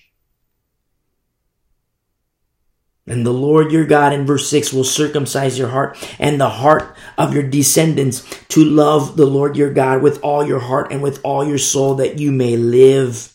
You see, understand that it's the law in itself which leads to Jesus, the fulfillment of the law. Also in verse, as if that wasn't enough, but in verse 7 also, the Lord your God will put all these curses on your enemies and on those who hate you, who persecute you. You see? My old pastor in California always used to say, the Lord does clean work, cleaner than the mafia. You see? Whether it be individuals, nations, the whole world. Orge, God's wrath. Always after thumos. And sometimes it's in the thumos. It's in the tribulation where the Lord gets the attention of people. That's how it works. I mean, we really need not be surprised when a believer reads Revelation. We really shouldn't be surprised, because we read Revelation and sometimes Christians are shocked. But when you read and study Revelation, if you've been walking with us for a while, we've studied these things already, and we're going to get there again. But we really shouldn't be surprised. Why? Because the Lord is doing exactly what he said he would be doing. Under the curse. Under the 80%. From Deuteronomy 28. He's just doing exactly what he said he would. And so we continue. In verse 8, and you will again obey the voice of the Lord and do all his commandments, which I command you today. You see, restoration. The Lord is in the business of restoration. Old Testament, New Testament, and even today, the Lord is in the business of restoration. You see? But there is false comfort. False comfort is the result of false doctrine. You see? That's why doctrine, sound doctrine. Sometimes people, they get mad at me, they contact me, how dare you say it like this? Or why do you say it like this? Why do you say that? Why do you say that? You're such a stickler on doctrine. You're such a stickler on this. The formula is important. Because there is all kinds of sources of comfort, which are very temporal. But there's only one comforter. The Spirit of our Lord. The same Spirit which leads us into the Word and yielding to the Word of the Lord. Another spirit doesn't do that. Spirits of Satan, the demonic, they will never lead to the Word of God. They will, however, lead to false doctrine, false interpretations. But we have to be very specific to formula. You see?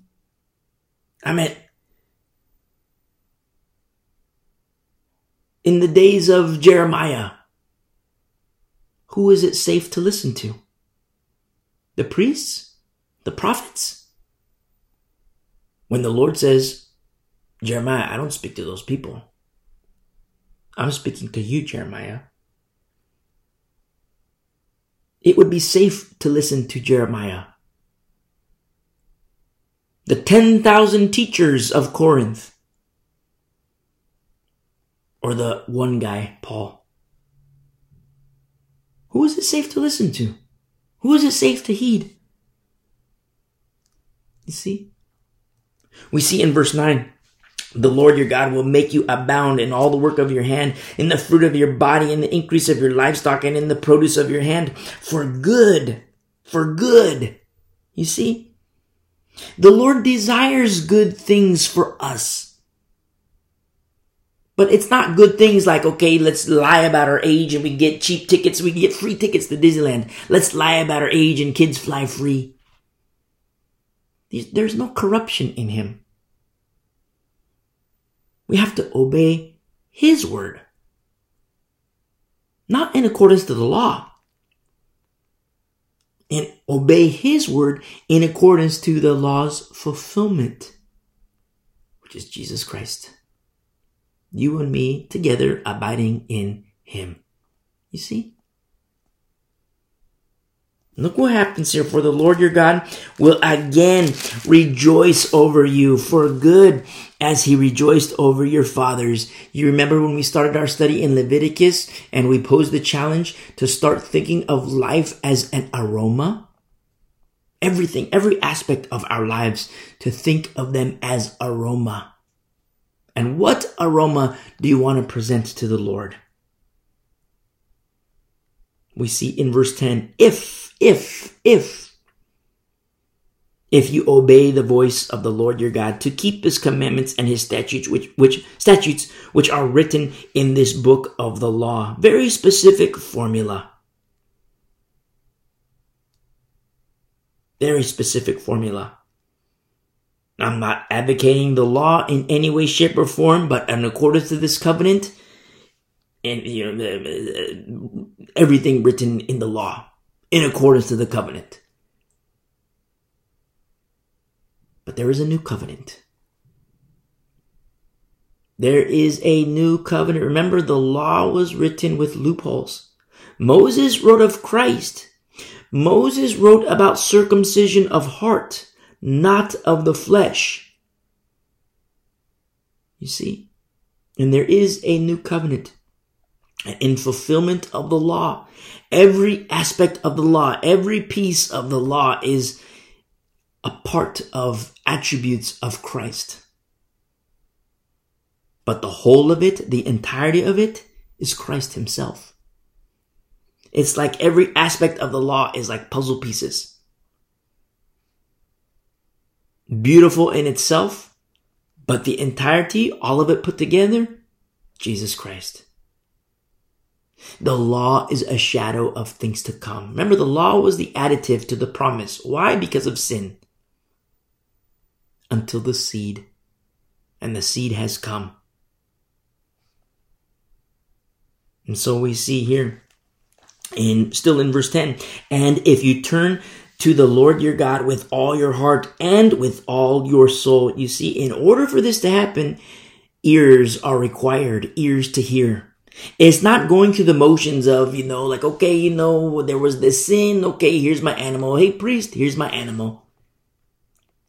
Here, sacrifice, sprinkle here, sprinkle there. Okay, good to go. And I'm going to go back home. Okay, priest, thanks. It's much deeper than that. The cutting of the heart. Oh my goodness, what have I done? Remember, nothing mangy. This is my turtle dove. It's not the mangy one. This is the good one.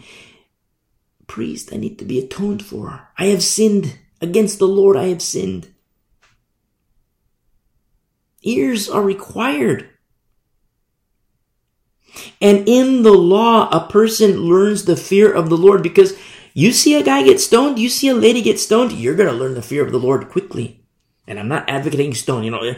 People say all the time, oh, you Christians, you believe in stoning. No, I should be stoned in accordance to the law. That's why I love Jesus Christ so much.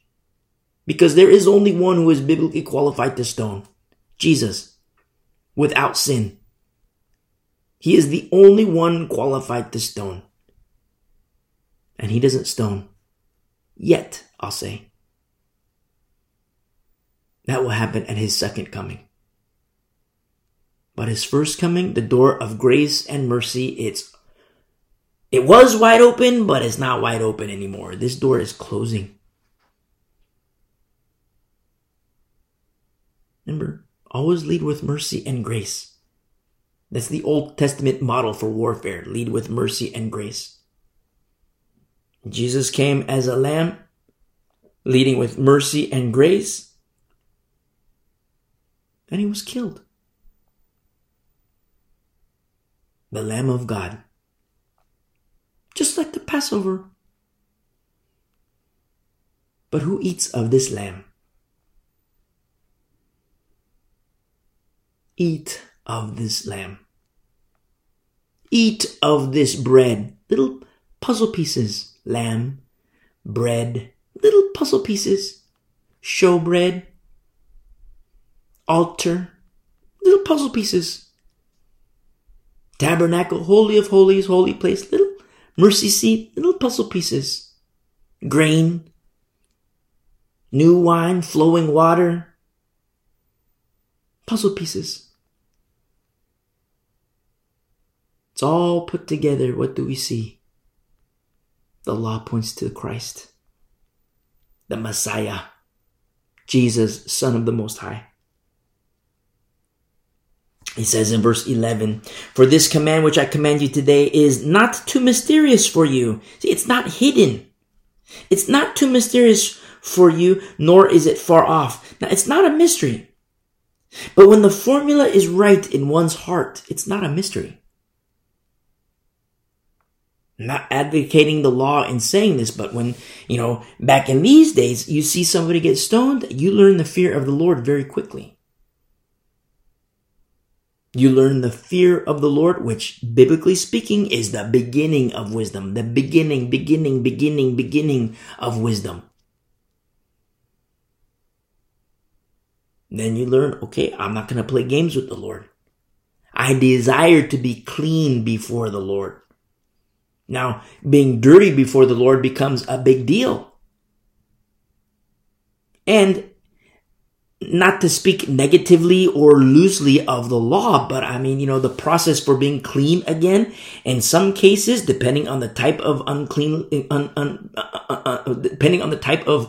before the Lord, sometimes it was very arduous. When you look at inside of a tent, it's not the person being clean, but then now all the vessels got to be clean, all the utensils, the shelving, everything had to be clean. It's pretty tedious. And not to sound lazy at all, but I meant who wants to go through that, And not to bring any discredit to the law. The law is still holy. Then you learn, wow, you know what?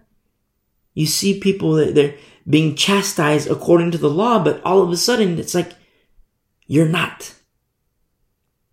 Why? Because not only have you learned the fear of the Lord, which is the beginning of wisdom, you're growing in wisdom, but now you learn to trust in the Lord. Because all these people are being chastised in accordance to the law, but you're not. Then you learn wow, you know what? It's safe for me. Then you see Korah, the earth opens up and swallows up Korah and all his followers, men, women, and children. There's when you learn, okay, wow, you know what? I didn't get swallowed up. And you're okay, Lord, I trust in your ways. All I did was trust in you, Lord. Which is a big deal.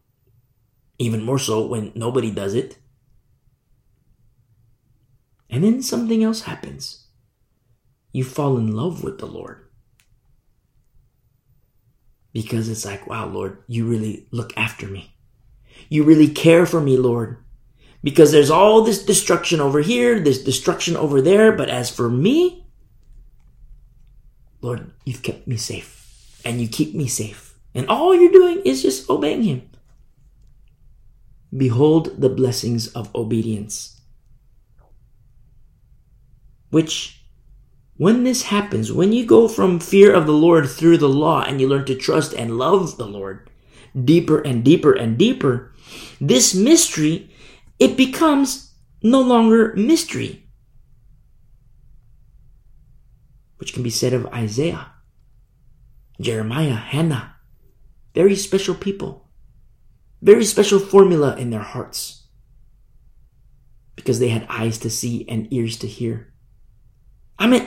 Can you picture Isaiah saying, the sacrifices that you do, it's for nothing?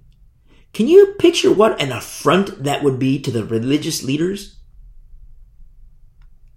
Isaiah, who do you think you are? Who do you think you are when Moses says we have to do these things and you're saying, Isaiah, it's meaningless? Jeremiah, we're the elect of the Lord. Who do you think you are to say that these prophets are nothing? And we need to listen to you, Jeremiah? Who in the world do you think you are, Jeremiah? Amos. Hosea, Joel, Zechariah. Who do you think you are? How dare you say that to us? You know what? We are a people of the law, and in so doing, we are now going to kill you Isaiah. We're going to kill you, Amos. We're going to kill you, Jeremiah. We want you dead, Ezekiel. We want you dead. Because you're the abomination. Do you see the flip? That's what happens. Remember the parable that the Lord Jesus, how the master sent, all these servants, and the servants were killed, and then the master sends his own son, and his son was killed? That's what happens. Don't be surprised when the world hates you. Don't be surprised when the assumed elect hate you. Don't be surprised. There's nothing new under the sun. Nothing new under the sun. Don't be surprised. But the mystery for you, it's no longer a mystery. Because you have eyes to see and ears to hear. If they want your head, let them take it. See? In verse 12, it is not in heaven that you should say, who will ascend into heaven for us and bring it to us that we may hear it and do it. Nor is it beyond the sea that you should say, who will go over the sea for us and bring it to us that we may hear it and do it. But the word is very near you, you see. To my Jewish friends, the word is very near you. And the word became flesh, don't forget. To tabernacle with you. The word became flesh, to tabernacle. Verb.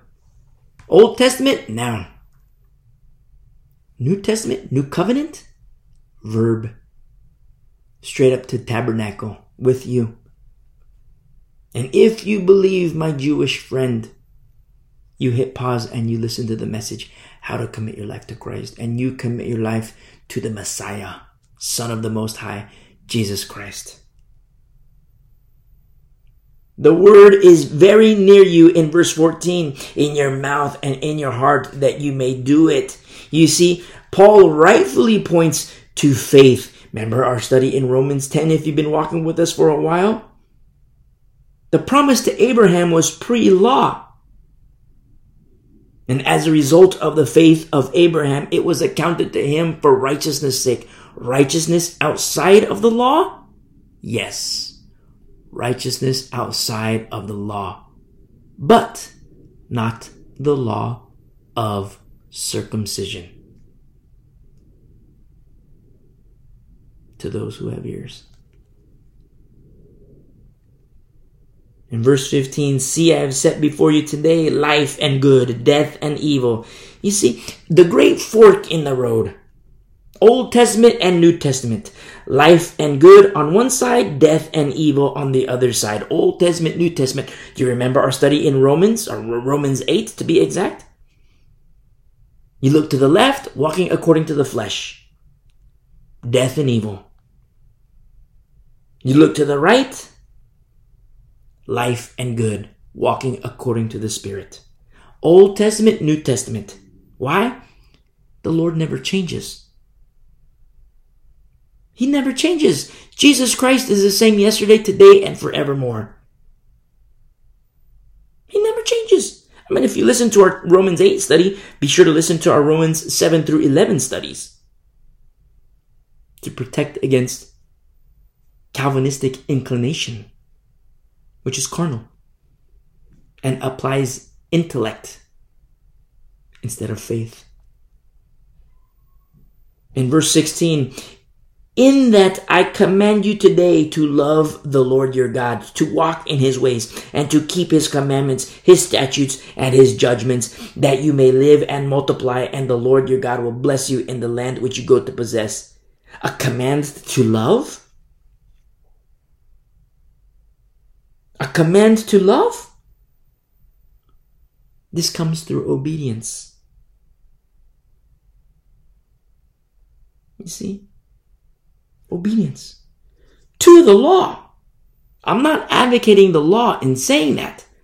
But in being obedient to the law, if a person is obedient to the law, look at what comes as the after aftermath, in their result. Think of the law as like, door number one, doorway number one, or we'll say gate number one. And the gate which leads to trusting. And then that gate leads to, wisdom, and leads to trusting, and it leads to deeper trusting, and then leads to the love. And once the love of the Lord is reached, in obedience to the law, with eyes to see and ears to hear, you'll be like John the Baptist. Behold the Son of God. You see? Now, when we see here how, you see, the command and, you see command and commandment. Command as law is mitzvah in the Hebrew. Mitzvah. Command as law. But as a command is tzava in the Hebrew. So you have mitzvah and tzava. You see, both Moses and Korah can tzava, give commands. Both Moses and Korah can tzava, which is to give commands. But of these two, who is it that aligns with mitzvah, the command of the Lord? See? Korah can give tzava. Korah can give commands. But to yield to Korah and obey those commands is deadly. Why? Because Korah is not a vessel of the Lord. Moses can do exactly the same thing. Give tzava. Give his commands. And yielding, listening, and heeding those commands would be life. Why? Because Moses is the vessel. The only way you can make that distinction is to know the mitzvah. Know the Lord. See? Same thing in the New Testament. Preacher guy comes to town. Remember 2 Corinthians? Preacher guy comes to town. Another Jesus, another gospel, another spirit.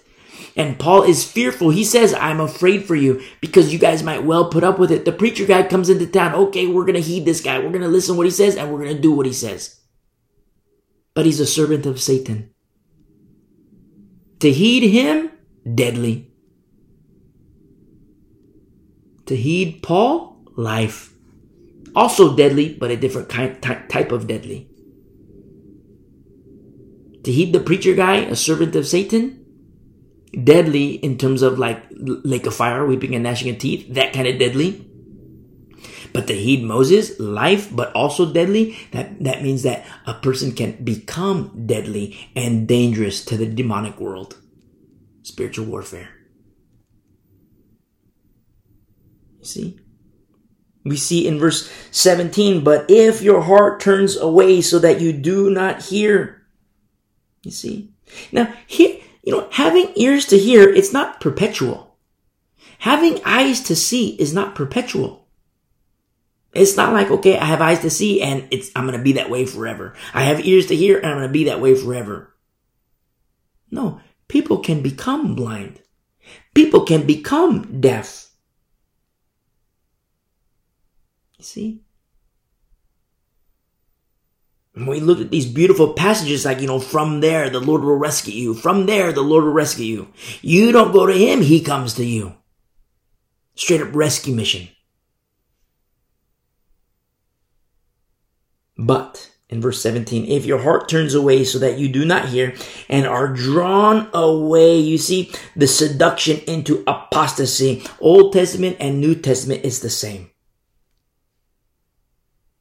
Drawn away and worship other gods and serve them. Remember, God is reactionary.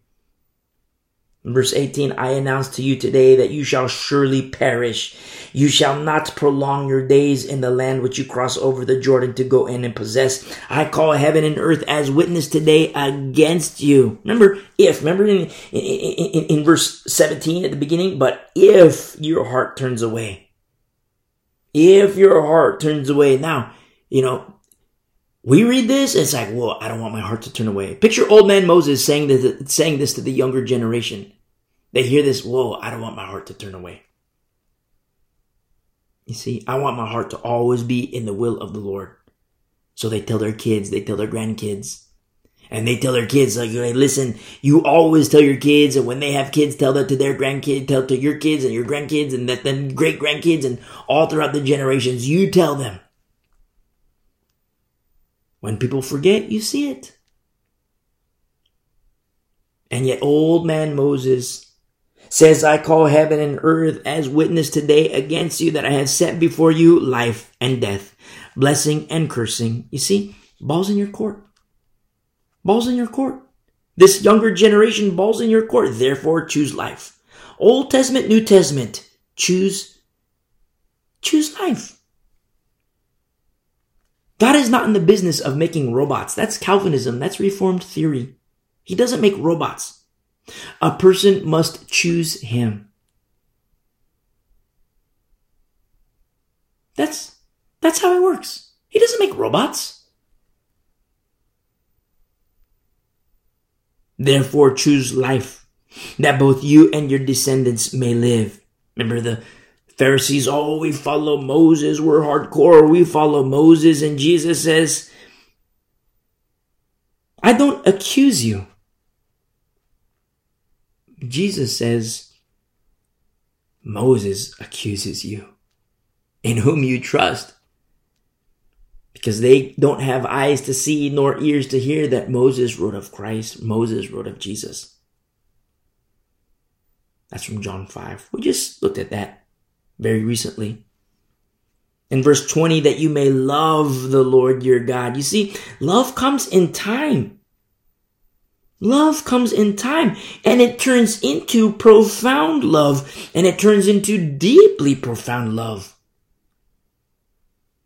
With eyes to see and ears to hear. Love grows more deep and more profound in the course of time. But not always. It can grow that way. It can also decay through blindness and deafness. Ball's in your court, ball's in our court. For Israel, ball's in their court. For Israel today. Jacob today, I'll say. Ball's in your court, ball's in our court. Profound love for Jesus Christ. It's not a gimme. We're not born that way. But yet it's divinely cultivated.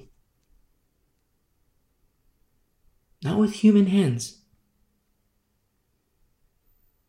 A byproduct, a result of obedience unto him. And he knows. He knows the hearts. You see? That you may love the Lord your God in verse 20, that you may obey his voice and that you may cling to him. An Old Testament example of cheek to cheek. Remember, we just studied that in the Old Testament and New Testament references. Cheek to cheek with the Lord. That you may cling to him.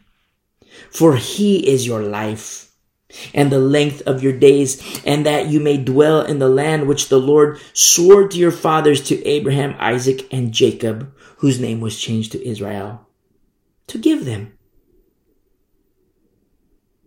How beautiful is this?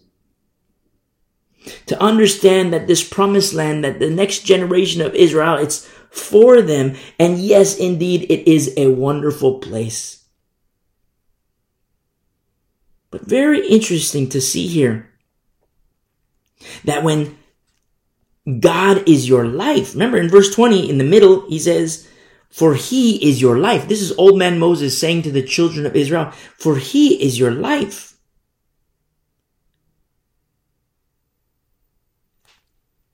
And when they get into the promised land, it's almost like there's something still missing. The law was designed that way, with loopholes. I mean, picture you and me. We're in the camp of Israel at this time. We're listening to old man Moses say these very things to us. Some very pained to hear, especially when we get, it's like, Moses, come on, we want a pep talk. We want to hear the good things, Moses, but we understand we need to hear these things. And then we enter the promised land. We get into the promised land. And yes, we have the blessings of the Lord in the promised land. And yes, we fall deeper and deeper and deeper, profoundly in love, and we cling to the Lord, and He is our life. And we're in the promised land proper. There's something still missing. That's how the law was made. Until the seed, Jesus Christ. That's what's still missing. When the Word becomes flesh. You see? And even still in verse 14, the Word is very near you. But in accordance to the new covenant, we're talking about the Word straight up inside. And also you and me abiding in Christ. You and me inside the Word. Inside the Word. How is that even possible? Intellectually speaking, how is that even possible? It's impossible, intellectually speaking. But by faith, it's a whole new ballgame. Nothing is impossible. You and me together abiding in Jesus Christ, Son of the Most High. We're going to end our study here, Lord willing, pick up in chapter 31 next week to the beautiful, beautiful, beautiful people of the way, a remnant of these last days. God bless you. I love you.